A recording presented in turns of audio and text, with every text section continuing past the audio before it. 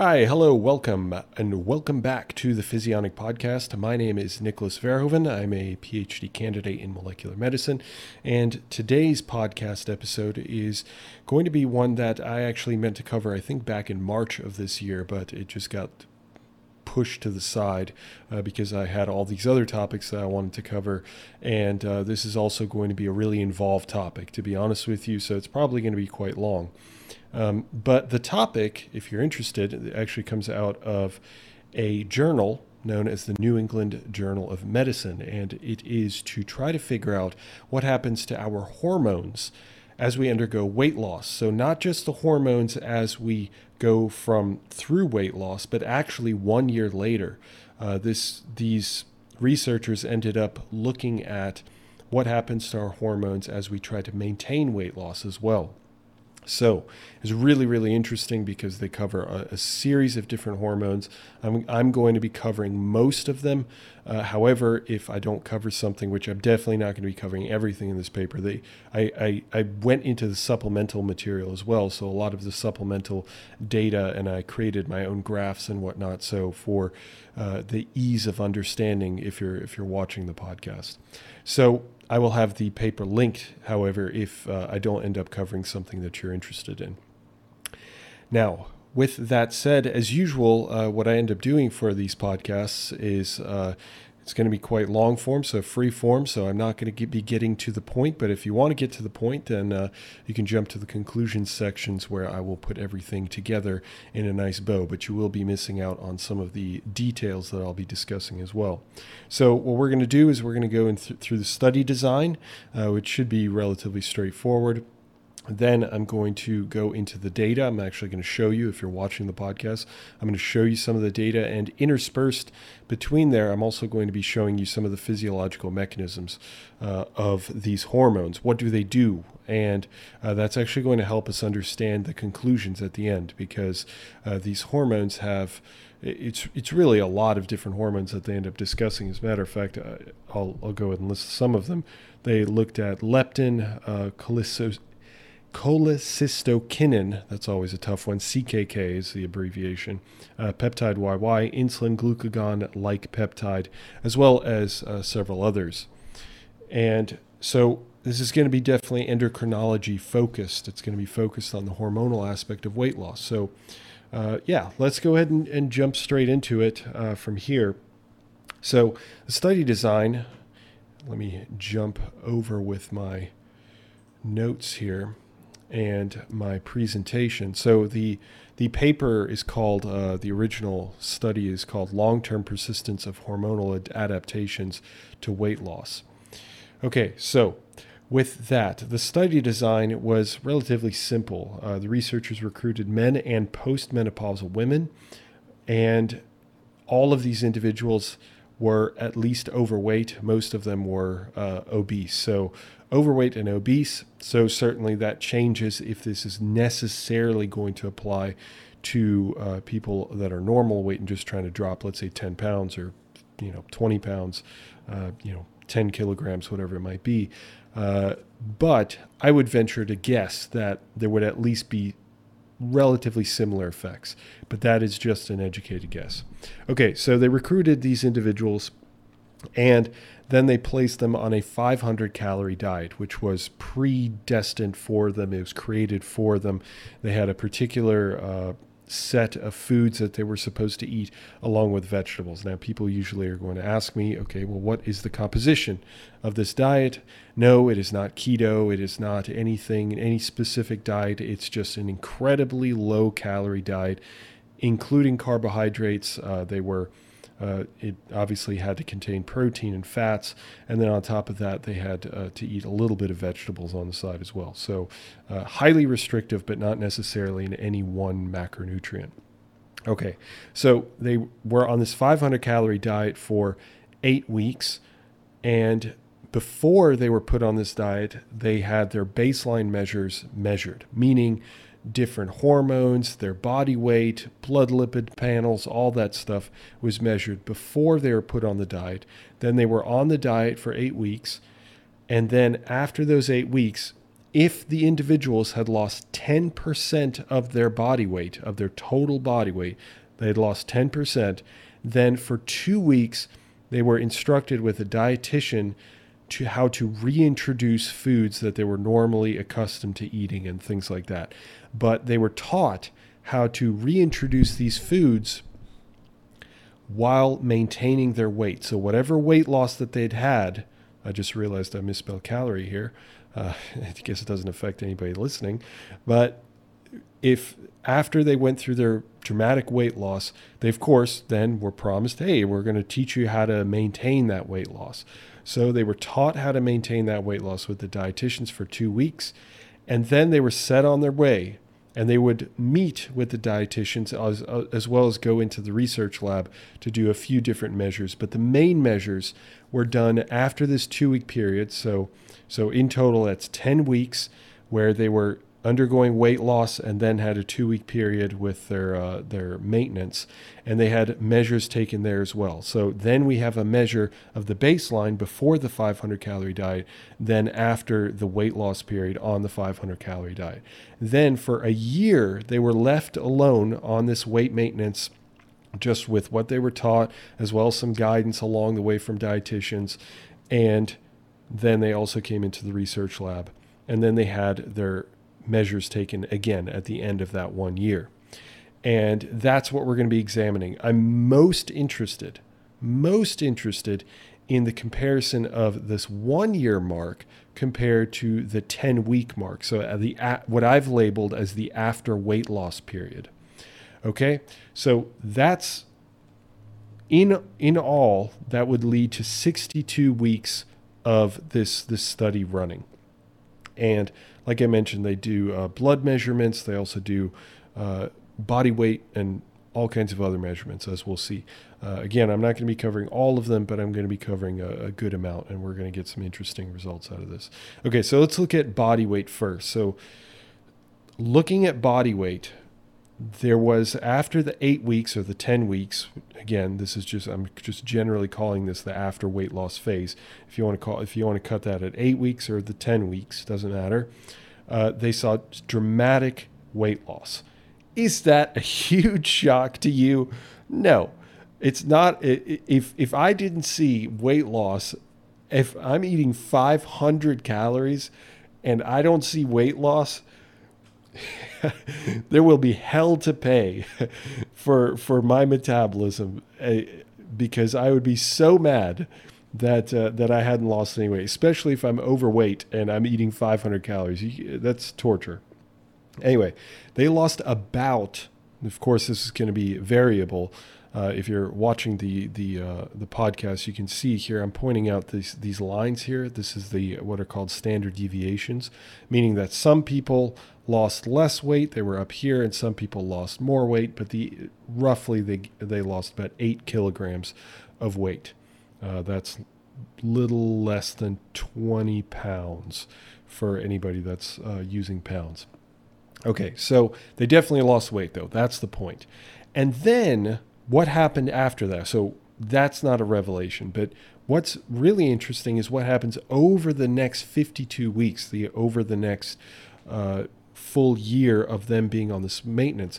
So at first, they're able to generally maintain their weight, as in, like, they drop down to that maintenance weight that the researchers wanted them to stick to, and they were able to maintain that for 8, maybe 16 weeks, something along those lines. And then it started to creep up and creep up and creep up, and ultimately at the end of the year they still had lost weight by comparison to this baseline measure. So by comparison to where they started, they were still far better off than where they were before. However, they had gained some weight back after a year.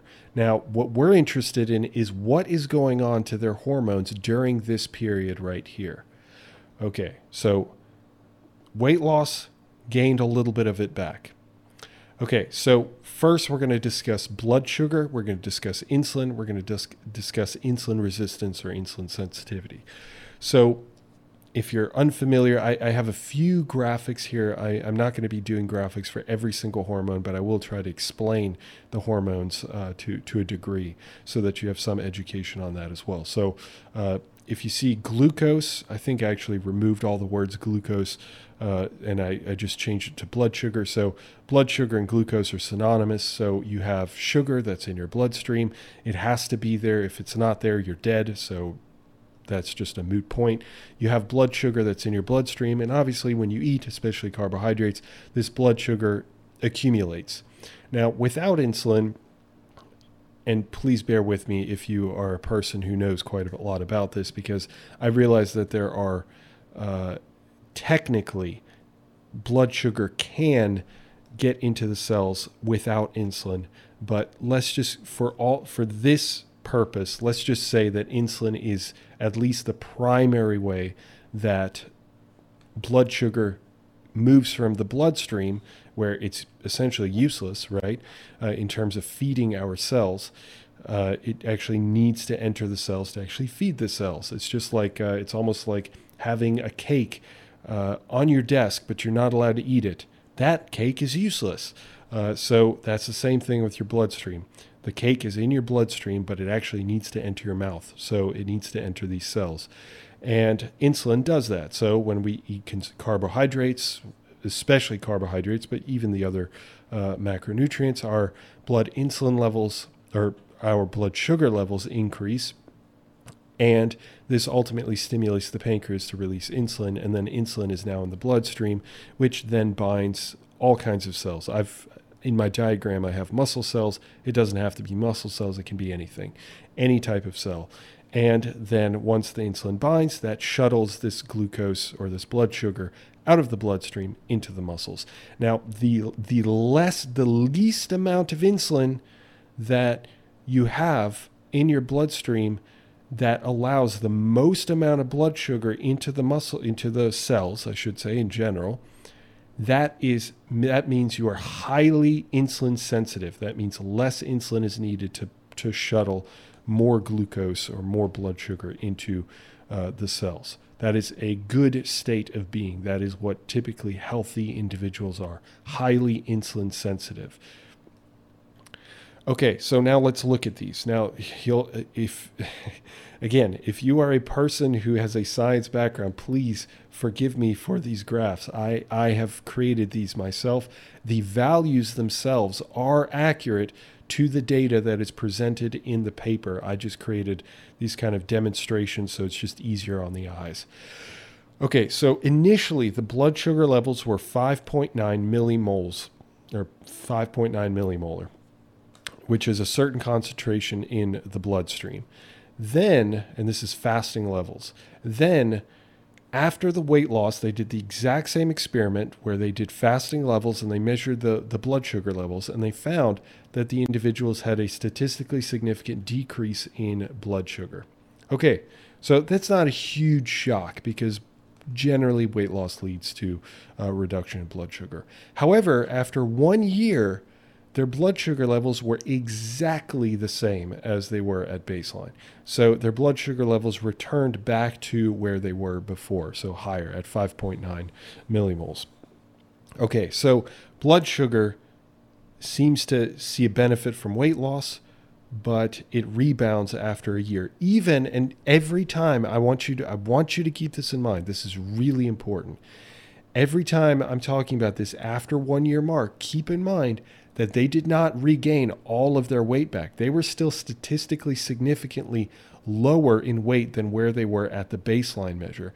And yet their blood sugar is the same as it was at baseline. Keep that in mind because that's going to be important throughout the rest of the podcast. Okay, now looking at insulin. Now insulin levels here, we find that they were at 17.7, and I didn't list the units because the units just don't matter that much in terms of like trying to teach this to you. If you have a science background, then of course check out the paper itself. So it's at 17.7 units. That's what I'm going to call it, and then I think it's actually micromolar or something like that. It's significantly lower than blood sugar levels. So 17.7. Then after the weight loss, it dropped down to 9.1. Now keep in mind, remember what I said, that if you have lower insulin levels and you're shuttling in more glucose, that means that's a good thing. That means you're more insulin sensitive. So it dramatically decreased. It almost halved with the weight loss, which is fantastic. Then after the year, it did rebound to about 13.8. So right about the middle mark between the right after weight loss and the baseline measures. So this tells us some pretty interesting information, because the blood sugar levels rebounded back to where they were, and the insulin levels kind of half rebounded back to where they were.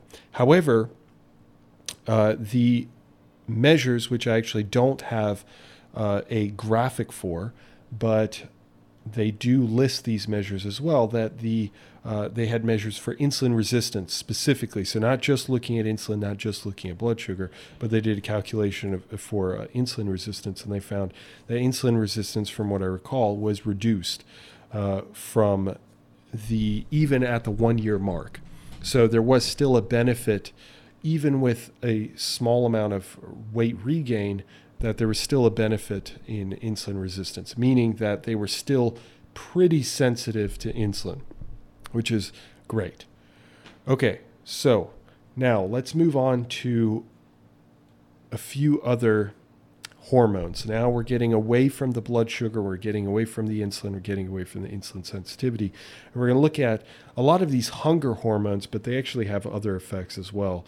Certainly, I mean, of course, hormones have effects in all kinds of different ways. I'm going to be detailing a few that are probably some that you've never heard of before, and some that you may have heard of, but you've only heard about it in one way. I'm going to be explaining a few other ways that it affects your body. Okay, let's move on to leptin. Leptin is typically secreted from your fat cells. It is a good kind of energetic sensor. It senses if your energy consumption, as in your caloric consumption, has decreased to the point where you're losing body fat, because as you lose body fat, then your leptin levels start to decrease. And it happens pretty quickly. So leptin levels decrease, and leptin typically binds a section of the brain known as the hypothalamus. And when it does that, it affects a series of different cells, different neurons. Now, if you are familiar with my content, I have some content on hunger hormones and how hunger is stimulated and how leptin affects hunger hormones. So I'm sure you've watched that because you've been subscribed to Physionic and love learning about physiology.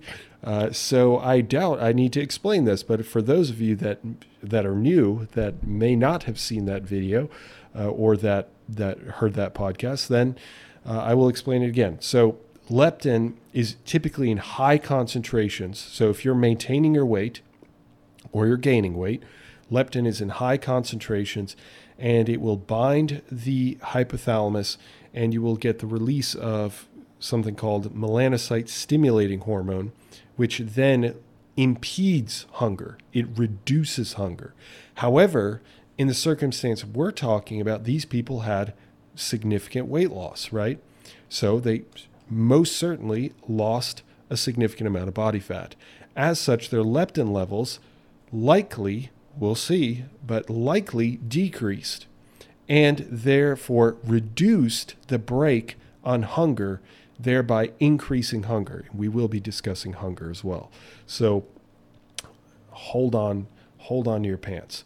Now, not only does leptin get secreted, again, if somebody knows more about this hormone, please don't jump all over me by saying, well, it's not just secreted from fat cells. Yes, I know. It's secreted from the stomach as well as other areas, but the primary tissue that it's released from is fat. Okay, so leptin levels. What we find is that leptin levels are really quite elevated, 32.6 units for the baseline, so before weight loss, and then after weight loss, it just sinks. It plummets to almost a third of the baseline levels. It drops to 11.5 units. And then after 1 year, we see a sort of predictable but understandable, at least understandable, increase back up to 20.7 units. So leptin levels then increase back up. This makes a lot of sense to me because we're seeing this slow increase in body weight. So what do you think is happening here?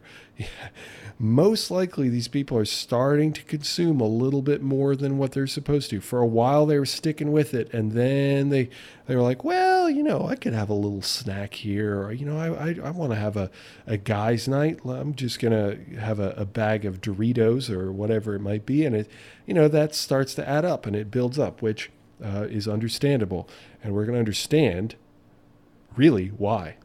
Okay, so leptin starts to increase. Okay, two more hormones.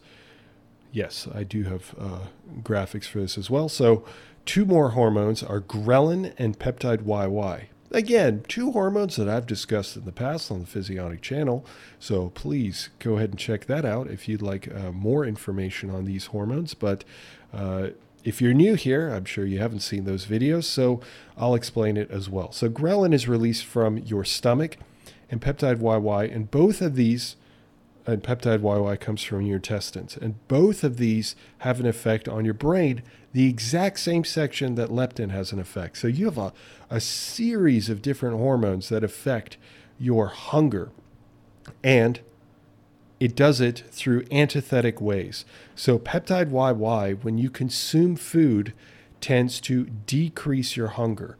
So it has a different effect from what leptin. Well, leptin and peptide YY do roughly the same thing in this regard, but obviously decreases in both would lead to increases in hunger, right?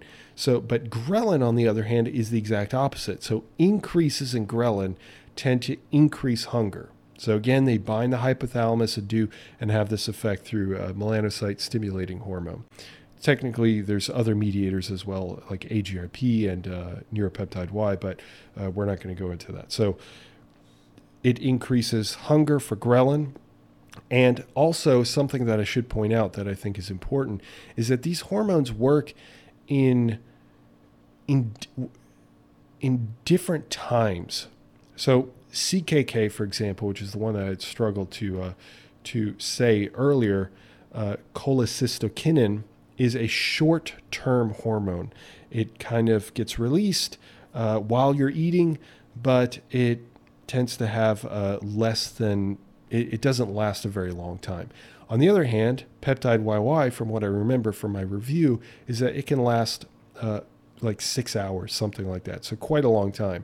And ghrelin also tends to be kind of in the middle, not released for a really long time, but also not super short like CKK. So that's something to keep in mind as well, that these hormones, although they may play on similar areas of the body and similar areas of the brain and have similar effects, their kinetics, the speed by which they're released and that they're degraded and the effect that they have is the amount of effect, the effect size can vary from hormone to hormone. Okay, I'll get off my step stool and let's go ahead and discuss ghrelin. So ghrelin levels, if you're well fed, typically is low, right? Because ghrelin stimulates hunger. So baseline levels, as predicted, are quite low at 127 units. And then after weight loss, there was an increase to 184 units.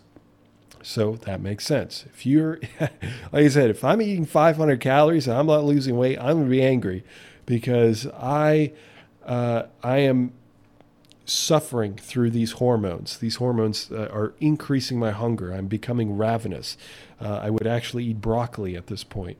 So 184 is quite the increase. But then after 1 year, it drops to about 152. And from what I remember, let me check with my notes here.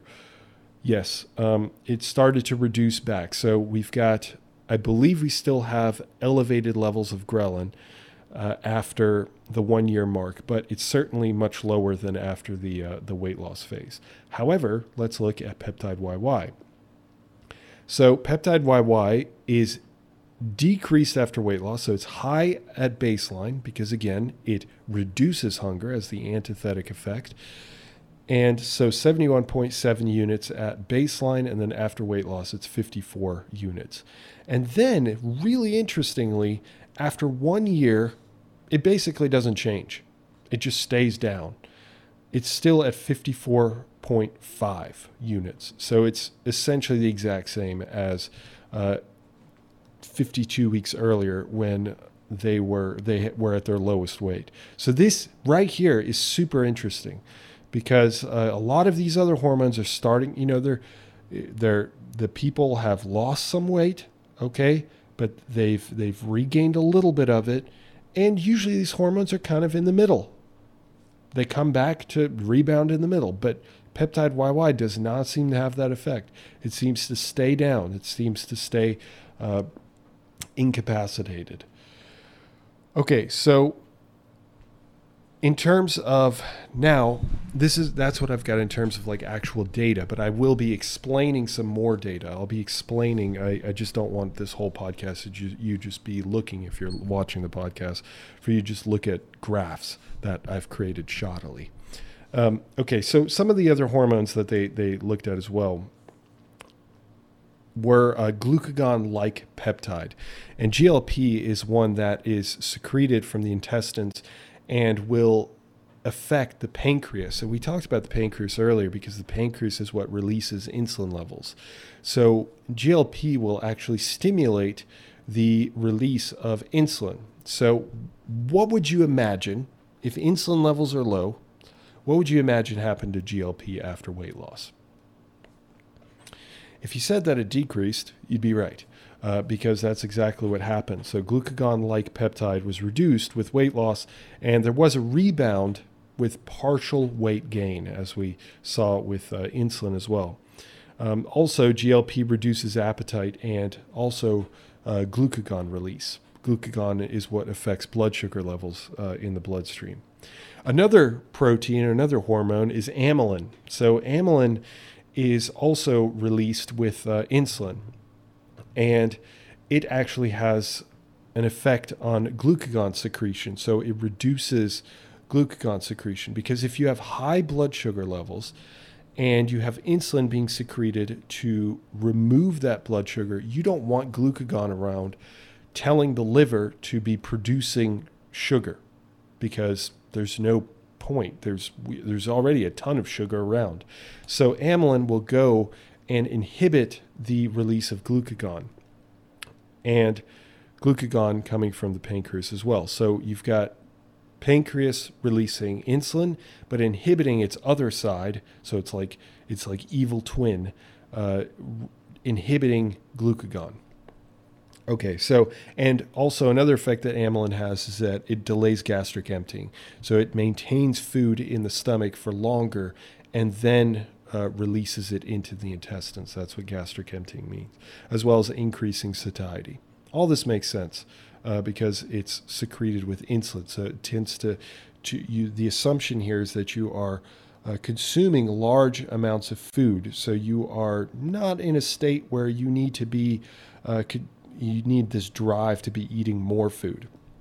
No, so amylin was reduced by almost half with the weight loss, and then there was a partial rebound, but it was still significantly lowered by comparison. So this is, again, another hormone that starts to creep up just with the weight loss, in association with the weight loss. And finally, CCK, I said CKK, I think earlier, CCK, cholecystokinin, is a hormone that is implicated in hunger, satiety, but it also improves digestion. So it slows the gastric emptying, as well as the production of bile from the liver. And that's especially important for fat metabolism. Maybe not metabolism necessarily. Well, I guess, yeah, you could say metabolism as well. So the breakdown of fat molecules get moved into bile, and bile has a specific role in that. So it also increases a sense of fullness while you're eating specifically, and that's what I mentioned earlier. So it's a short effect, but it has an effect while you're eating. So how did weight loss actually affect that hormone? Well, there's a drop in CCK with the weight loss, which makes sense. That means that when you're, let's say let's just take this scenario where you are you're eating your normal diet, you're maintaining your weight, or you're even gaining weight. The CCK, and you're eating let's say one meal in isolation, one meal of 600 calories, something like that, and it's the same composition. You've got fats, proteins, carbohydrates. Well, CCK, if you consume that food, CCK will increase substantially and will inhibit your want to eat more food. However, let's take the same exact scenario, but in this case, you've been depriving yourself of food for a while, and you eat the exact same meal, the exact same composition, the exact same amount. CCK levels will be not as elevated from that meal, meaning that you will then experience a want for more foods over time. Again, this is short duration.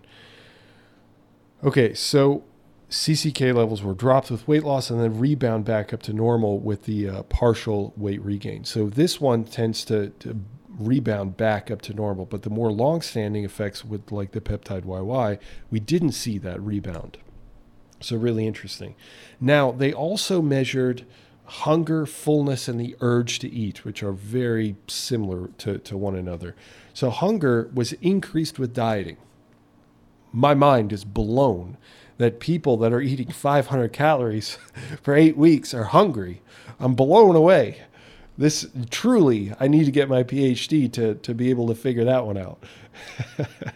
But then decrease back to non-significance after partial weight regain. So even though they didn't go up to their full, like back up to their baseline weight, their hunger levels did decrease back down to normal levels after a little bit of weight regain, which is pretty interesting. It's pretty remarkable. And I have a note here. These are notes from March, so I'm just noticing. I did remember that looking at the effect size, so the actual amount of difference between one condition and another condition, I said that it seems laughable that this is non-significant. So maybe I didn't believe the data. Maybe in statistics, how do I explain this? If you don't have enough subjects, if you don't have enough participants, maybe you don't have enough power in your analysis, meaning that you're not able to tease out differences as easily.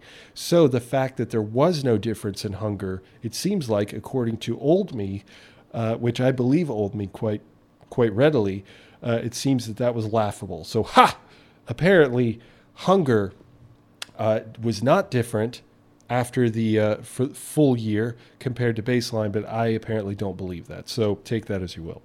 Okay, so now moving on to fullness. Fullness decreased with weight loss, but not significantly. And it did significantly decrease after a year, which I put a note of. That's really odd. And that is really odd, right? So fullness decreased with weight loss, but apparently not tremendously. And then it decreased more after the year. Strange effect. If you have a theory as to why that might be the case, comment. I'd honestly love to hear your thoughts. Urge to eat. So the final metric that they looked at was the urge to eat. So they increased with weight loss, which increased with weight loss, again, not a huge shock. And then although it drops some after a year. So this seems to, but it's still elevated after a full year. So not quite to the level of the weight loss. The urge to eat, the drive to eat is really high after weight loss, but after some weight regain, that dampens some, which makes sense. It's totally in line with a lot of the hormones that we were looking at, where we see a partial recovery. Okay, so that was a lot of information. I have not covered all of it, but that's where I'm going to stop it, meaning that I'm going to jump into the conclusions and the takeaways from this, and allow me to read off of what I wrote here. So weight loss leads to mass changes in hormonal levels like leptin, peptide YY, glucagon-like peptide, amylin, insulin, and cholecystokinin, CCK, which I initially said was CKK. It's wrong. However, and that's, again, not a huge shock to think that your hormones are going to change if you just start shedding body fat. Of course, that's going to be the fact. So I don't want any snarky comments of like, this seems obvious. It's like, yeah, well, you need science to actually show the data.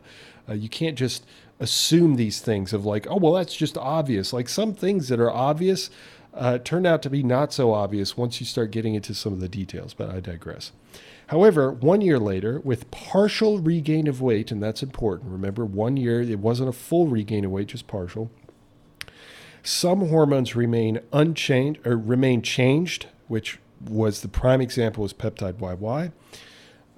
With weight loss, so insulin, leptin, amylin, both of those had partial recovery, but not full, while other hormones rebounded back to their normal levels, like ghrelin, GLP, CCK, and interestingly, hunger measures were questionable, and that's where kind of the oddity that if you have, especially on fullness, that was the one that really got me, and my disbelief in the hunger measure. Interestingly, hunger measures were questionable, with a seemingly increased levels after 1 year, which isn't too shocking, and fullness was still not back to its normal levels.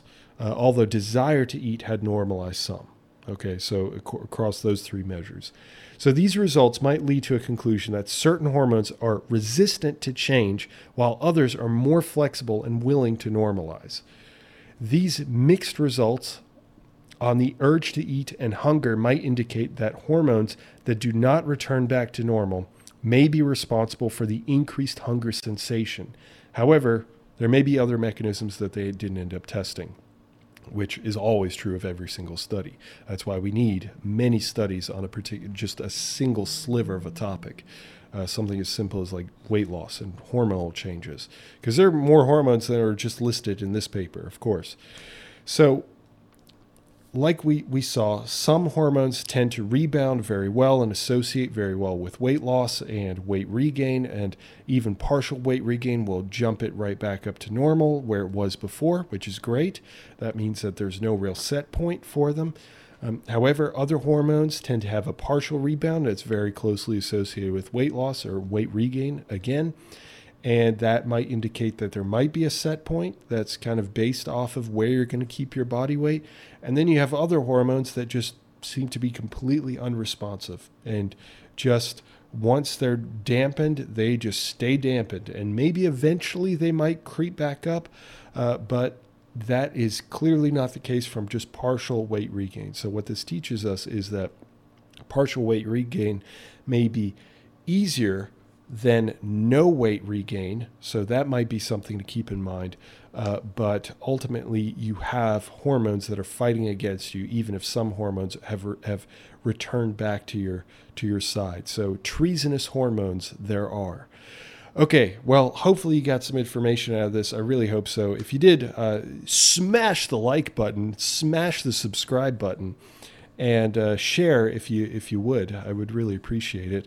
I'm really trying to grow Physionic, and it's been arduous. And with that, I hope to have the pleasure of speaking with you in the future, and I'll catch you in the next one. See ya.